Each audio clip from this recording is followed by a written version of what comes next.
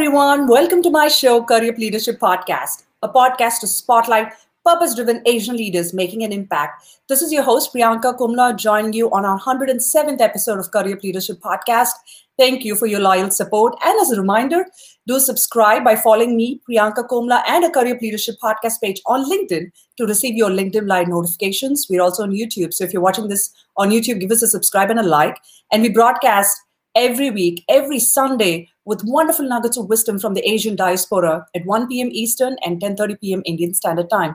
And you can hear us on any podcast streaming platform. So give us a follow, a review, and a rating so we know how this podcast is helping you become a better version of yourself. With that, I'm going to switch on to my fabulous guest who's joining us from the Bay Area, Aarti Garg. Hey, Aarti, welcome to the show. Hi, thank you for having me. It's such a pleasure for me, Aarti, and I'm super excited to bring you onto the show. And to our listeners, let me give you an introduction about who Aarti is. She's someone who believes that the solution to society's most difficult and important challenges lie at the intersection of government, industry, and academic sectors. And she's finding a way to build alignment across all of them.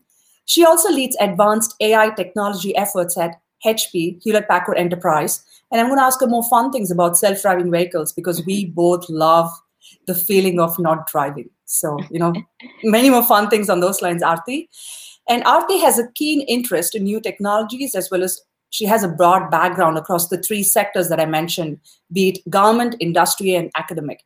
She has a lot of accomplishments under her belt, which I'm going to unveil as we go through the show. Aarti, are you excited about being part of our community of Career Leadership Podcast? Definitely. That's awesome. So Aarti, I should say Dr. Aarti, given you have a PhD, something that really fascinates about me is amidst all your accomplishments, your degrees, your doctorate in philosophy, as a kid, during your childhood, one of your fond memories was ice creams and balloons at the India Gate, though you grew up in, Michigan, Detroit. So tell us a little bit, taking us back to those old days of the India Gate. Yeah, so I consider myself a very fortunate member of the Indian diaspora in the sense that my parents always made it a priority to have us visit our family in India. And we went frequently enough that I have these very fond and distinct memories of things that my cousins did, the kids in Delhi. It's a very common experience to go to India Gate kind of at night and get balloons and ice cream and just see all the action. And so that's just a fond memory of going with my aunts and uncles and cousins to enjoy something and maybe, be in an experience that resembled some of the Indian parts of what I experienced as a child that weren't so reflected in opportunities available to kids in Michigan. I hear you. And I went to the University of Michigan, so I share some fond winter memories of being in Ann Arbor. So let's talk about your career. You're someone who believes, as I mentioned earlier during the show, you've balanced a career in technology with local government and community engagement. When you look back at this journey, what is one thing that's really helped you become who you are? I think that maybe the one thing that is helpful on a journey like this is not to put yourself in any one box. So I do have a PhD in physics, as you mentioned, which in a way sort of tells you a lot about maybe where my academic and intellectual interests are. Maybe something people don't always know is I also have an undergraduate degree in literature where I studied Shakespeare. And in order to bring together some of the things that are important to me, bringing together government interest in government engagement with technology and science and with research, it really requires having that broad perspective of all these different things together. And I think that's the one thing I try not to do is say, I'm just a scientist, or I'm just a technologist, or I'm just a policy analyst. I try to say I'm all of those things. I like the way how you look at yourself, because not putting ourselves in a box is a huge challenge. Being part of the Asian community, that's one stereotype that we're always put into. You are a STEM professional.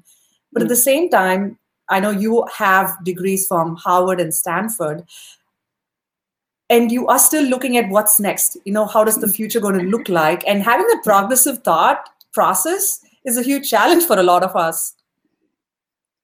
Yeah, I think though one of the things is that in order to be effectively forward looking, I think the biggest lessons or the biggest information or the most information you can get about how to do something for the future is to start with what's happening today. Are there gaps? What's working? Sometimes, especially maybe where I live in Silicon Valley, there's often this desire to do something new and disruptive.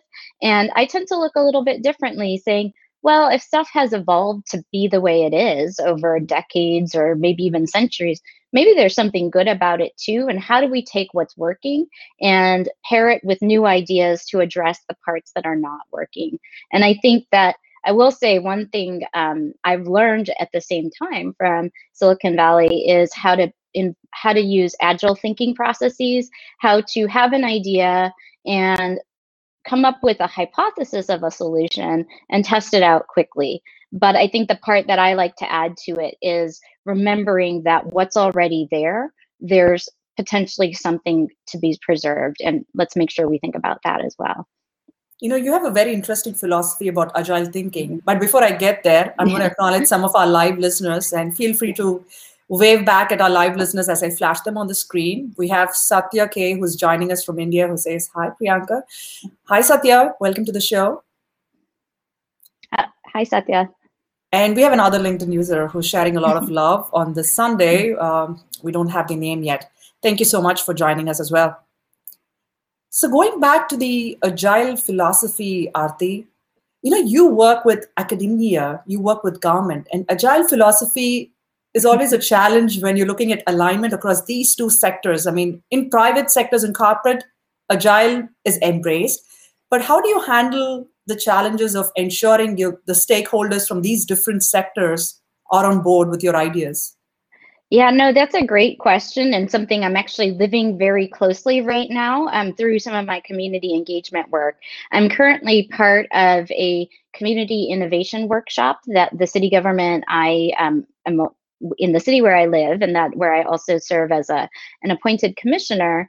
We're looking at reimagining public safety, and we're doing it in a very agile way of having some of these intensive workshops to first interview community members and then come up with some ideas about, you know, what's the common thread to what our community members are saying, and then try to develop solutions that our city leadership has even gotten on board with. Let's try them out quickly.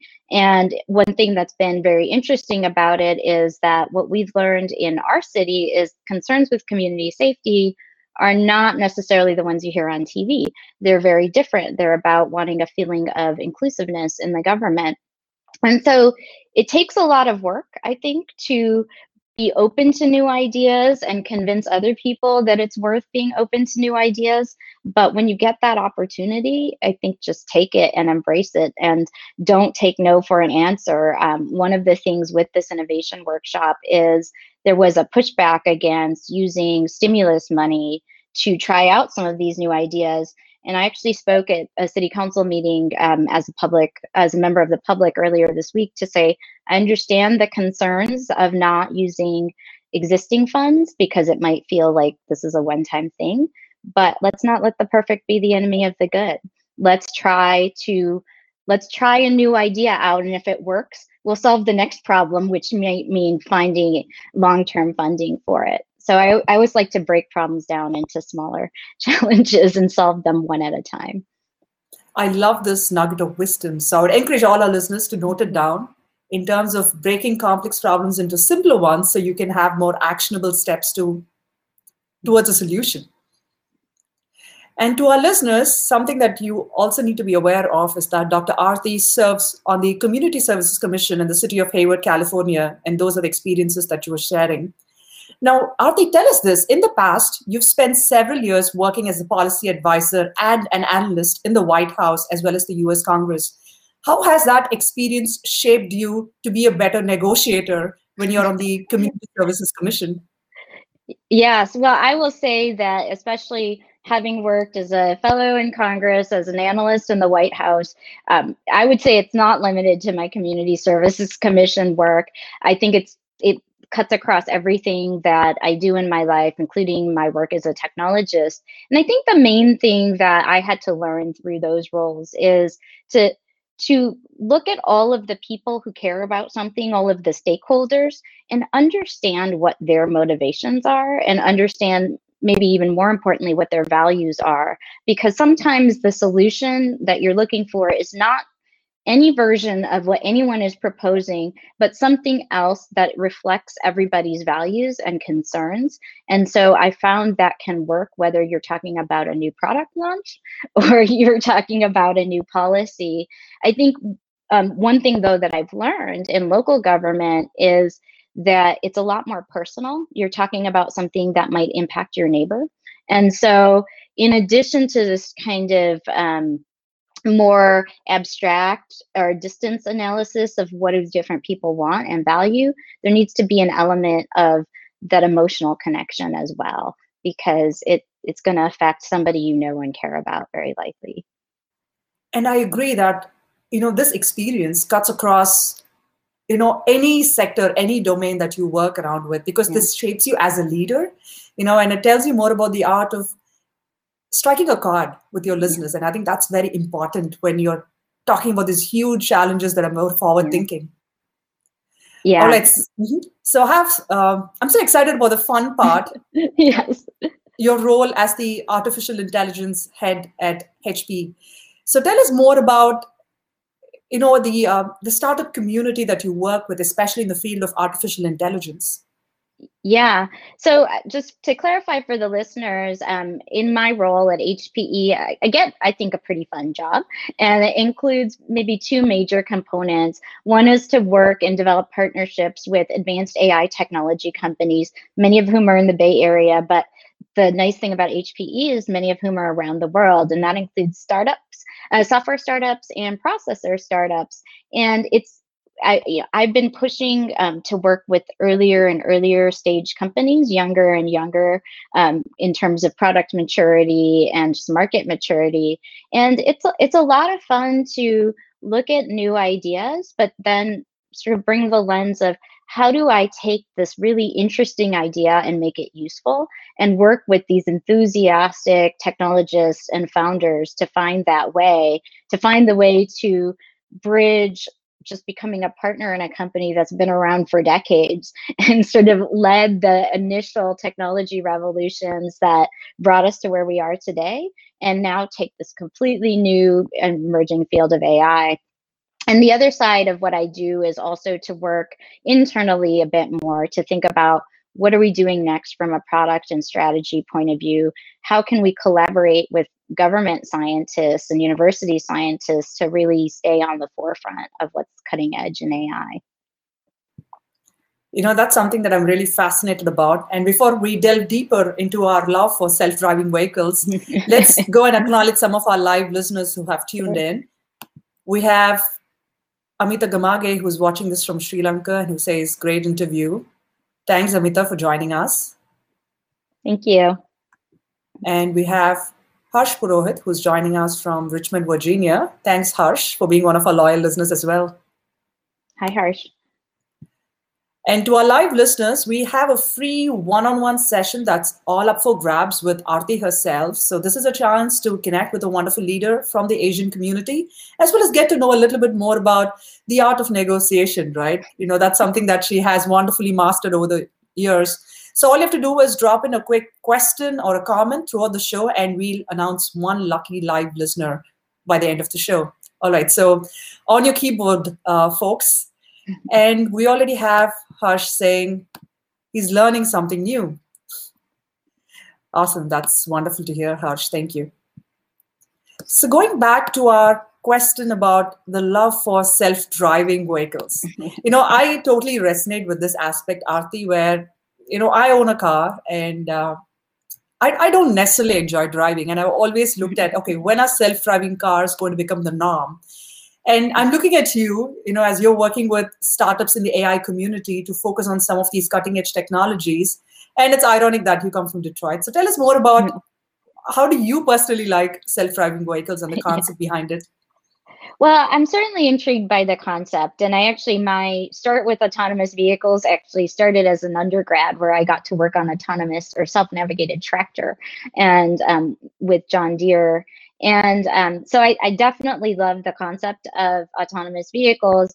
I will say from where I sit, I still have some ongoing concerns about the maturity of the AI technology. That being said, there's some amazing people working on it. So I'm definitely looking forward to the day. I wonder if my kids, for example, will actually need to get driver's licenses or not. And I think they probably will, but it's at least a possibility that they might not. And that's pretty exciting from a technology standpoint. I hear that. So what do you think? Would it be a mix of like a hybrid technology where it's entirely autonomous, but you as the user has some oversight to make sure that you have the pause button or the stop button when push comes to the shove? Well, that's actually a very interesting question because it seems like obviously that would be the way that things would go. And I think for right now, we are sort of in a hybrid mode where maybe you have a little bit of lane keeping in autonomous vehicles. Those are in mini cars that are on the road right now.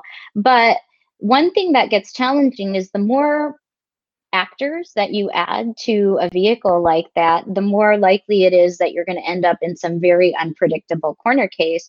So it's really hard for me to predict. From a complexity of the AI modeling, it actually makes it harder to have a vehicle override. But this is where that sort of intersection of technology and government and community values come in. From a legal standpoint, it makes it a bit easier, actually, because you can ultimately say the human had something to do with whatever happens next. And I'm just going to make a little plug. This is one of the reasons why I spend so much of my time trying to convince people with technology and STEM backgrounds to get engaged with your local government and your local communities. They're the ones who are starting to make these decisions right now of what to allow on the roads. And the more input and advice they have, the more likely they are to make at least technology and informationally informed decisions. Two things that always intrigue me. One is, we fly on planes all the time, and our planes are on autopilot mode most of the times, with the pilots having that override option. When something as sophisticated that's flying in the air, is able to embrace this technology, is there a legitimate concern apart from the infrastructure issues that's really stopping us from embracing the full potential of AI in self-driving?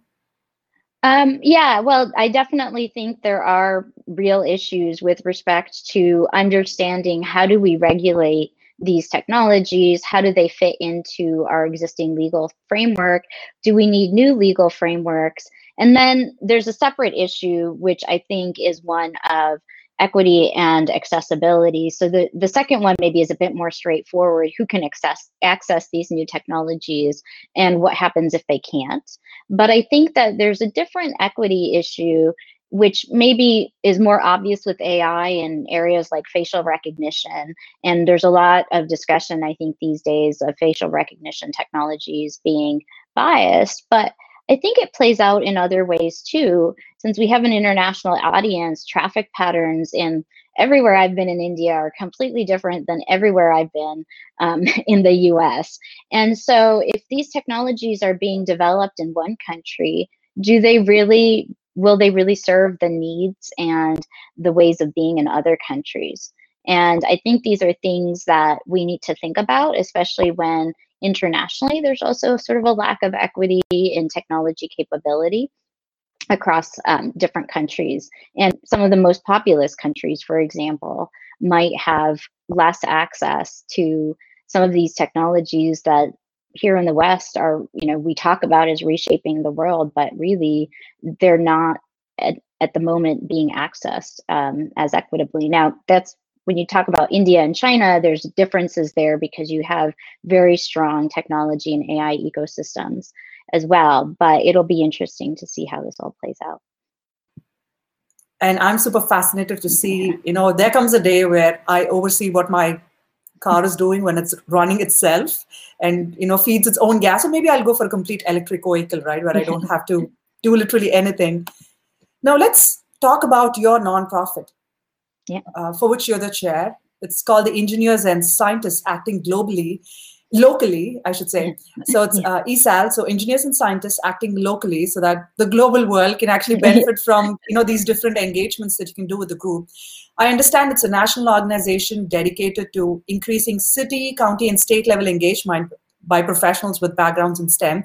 And you know what, Aarti? I think it's a perfect segue, given the work that you've been doing to engage all these different communities, having this strong organization to continue that engagement. Tell us a little bit more about your thought process behind this and what the future, you've envisioned as part of it. Yeah, so the way that ESAL got formed is it's sort of very tightly tied to my journey from Washington back to city government, in that I had spent a lot of years in Washington, as you pointed out, kind of working. I worked in foreign policy on the Hill, and then I worked in the White House on national research and development policy. And then I moved back to California as a data scientist, but they talk about Potomac fever. People go to Washington and get bitten by the DC government bug. I got bitten by some kind of bug, but I guess it was more of just a government and engagement bug. And so I started by applying for an appointment to my city government, and then realizing, even just among the alumni of the program that originally took me to Washington, DC, am I the only person who's done this? And so I reached out to my alumni network, and I discovered more people were interested in local engagement than had actually done it. So that eventually led to the founding of Engineers and Scientists Acting Locally. And, our mission is just to get as many people with backgrounds in STEM to be engaging with their government, their local governments, their local communities.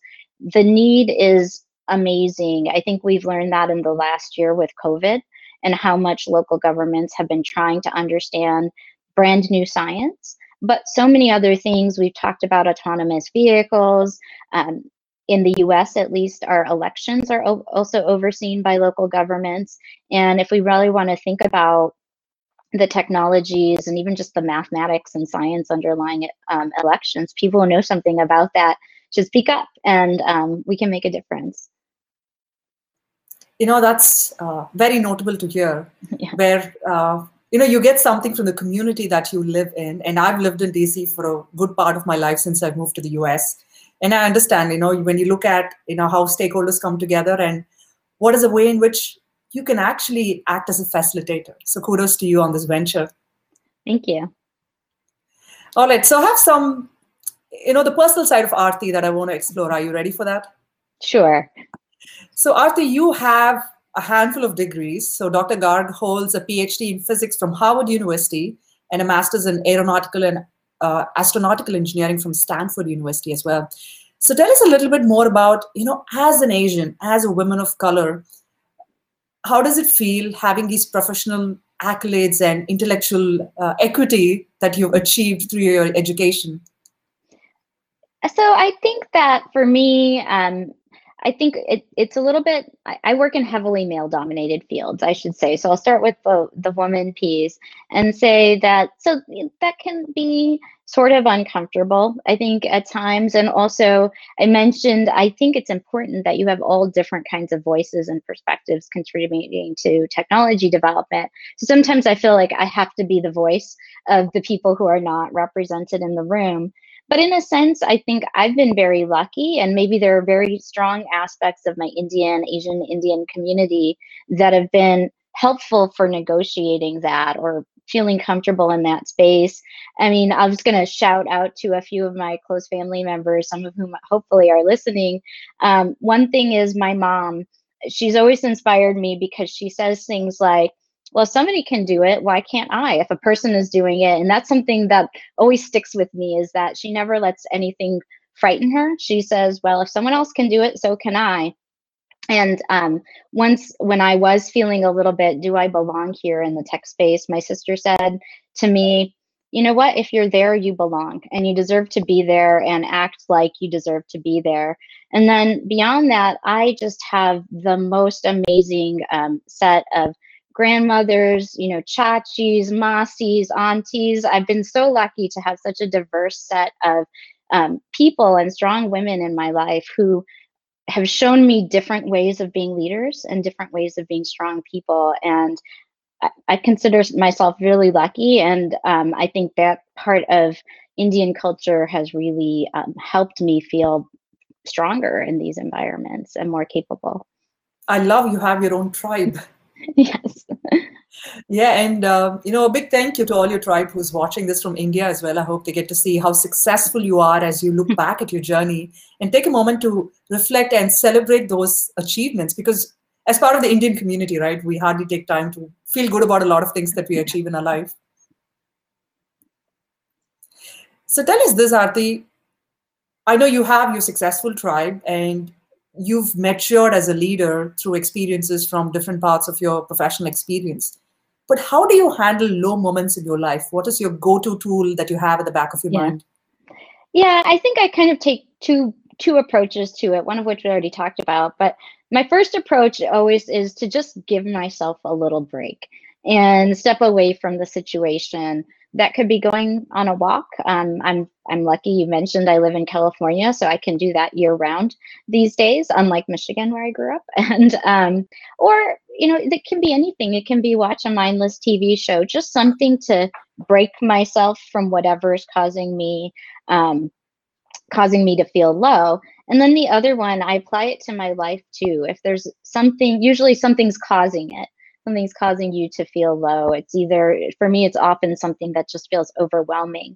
So I try to just figure out all those sub pieces of it and then pick what is the most appealing. It doesn't have to be the most strategic. If it's, I have 100 things to do and one of them is to send a 2-line email, I'll do that because it feels like I've accomplished something and it feels just a little bit better.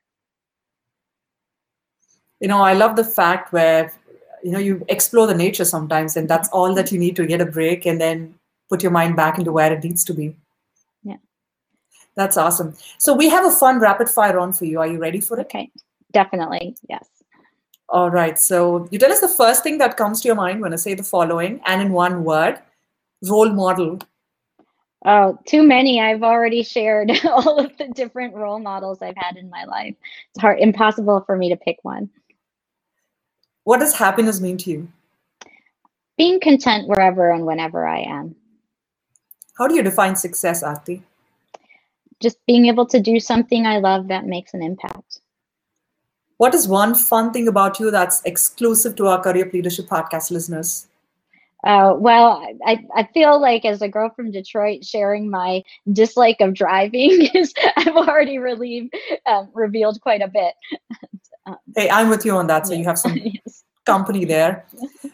Last question. What is your native language and one word to describe yourself in your native language? Well, I grew up in a home that spoke mixed Hindi and English. And I thought about this, and I think that actually my parents, maybe they named me well by calling me Aarti. I mean, we know it as a form of prayer, but it's derived from the Sanskrit meaning removing of darkness. And as an astrophysicist, light is very central to me. And when I think about what I really love to do, I want to help people see new possibilities, see new ideas, and find a way to leave their old biases behind. I love how you're connecting the dots. It's removing darkness, obstacles, and that's what you're doing, being the AI lead at HPE, at the same time serving on your city commission as well, to eliminate all the naysayers and to make sure, there's progress and foresight thinking going forward. Yeah. That's awesome. So we have a couple of quick comments from our live listeners. Let's check on them. We have Satya who says, very interesting and impressive interview. Thank you, Satya. Thank you, Satya. And we have Harsh, who's been engaging with us with some of his thoughts on AI and autonomous vehicles. And let me just share one thought from him, who says, by working at the city county level, you can reach your community and advocate, to the government as well. So that's a wonderful, path. Totally agree. That helps totally you agree, raise your Harsh. voice. Yes. Yeah. Awesome. Thank you so much, Harsh, for sharing those wonderful thoughts as well. So that brings us to the end of the episode. Aarti, any parting thoughts to our listeners before we wrap up? Yeah, so I've got two. First, I just want to remind everyone, I think it's helpful to think in terms of what you can do and not what you can't do, because you'd be amazed at what you can achieve with the things you can do. And probably what you can do is a lot more than you give yourself credit for. So that's my first parting thought. And I think along those lines, I want to encourage everyone to join Priyanka on her leadership podcast in the future, to sign up and subscribe, because it's a great source of inspiration and it's a great reminder of what all of us can achieve, bringing together our current accomplishments and what we've learned through our community and our families back home. Speaking of family, we have some family here as well. We have Disha Srivastava, who says, proud of you, Didi. Thank you, Disha. I'm proud of you too. Thank you, Didi, for joining us as well. We have Amita Gamage, who says, inspirational interview. Thank you, Amita. Thank you. So drum roll as we pick our lucky live listener who gets this free one-on-one session with you. And we have, one more comment as well. We have one from Ritu Garg, who's joining us from India, who says, congratulations. Thank you. That's my chachi. So well, I'm so glad your tribe is on it. Yes. Thank you, Ritu. Thank you, Disha, for joining us as well. And thanks so much, Harsh, Satya, Amita, who are watching this live. This podcast is going to be available for replay any number of times on all our social channels, YouTube, LinkedIn, and any podcast platform. So you can always get to hear the nuggets of wisdom from Aarti. So the lucky live listener who's going to get this free one-on-one session with Aarti is Harsh Purohit. Thank you, Harsh, for your engaging comments. And we hope it'll be a good chat for you to connect with Aarti and take the conversation forward as well. So Harsh, and I'm going to connect you offline with Aarti. So congratulations, Harsh. So excited to have you and win this one-on-one session. And we have a couple of other closing comments. Obviously, we have your tribe, says go sis. And then we have Surendra Garg, who says, so proud of you, mom. With a lot of people who are very proud of you. So thank you so much. And there's Harsh, who says, thanks for winning that free one-on-one session. Thank you, Harsh. Such a pleasure having you as well. So that brings us to the end of the episode. I hope you enjoyed this as much as we did.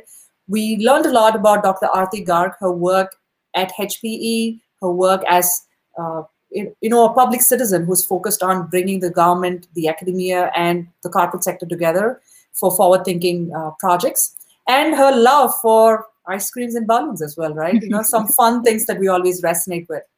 So on this episode 107, the three takeaways that I'm going to leave you with is, number one, don't take no for an answer.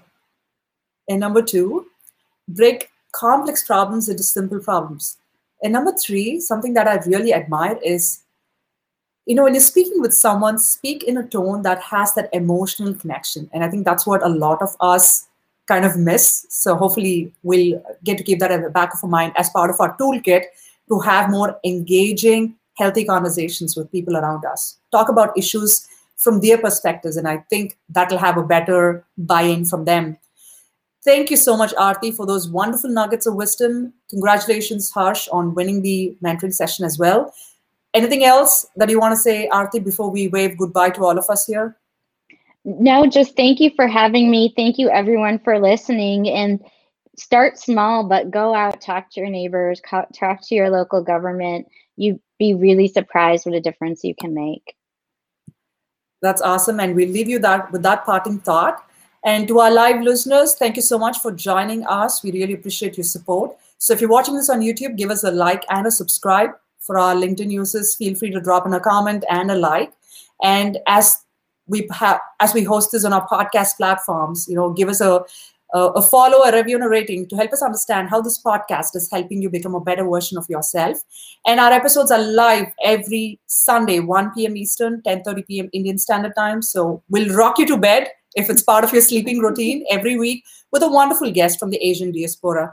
Until next Sunday, this is your host, Priyanka Komla, signing off from Career Leadership Podcast, a podcast to spotlight purpose-driven Asian leaders making an impact.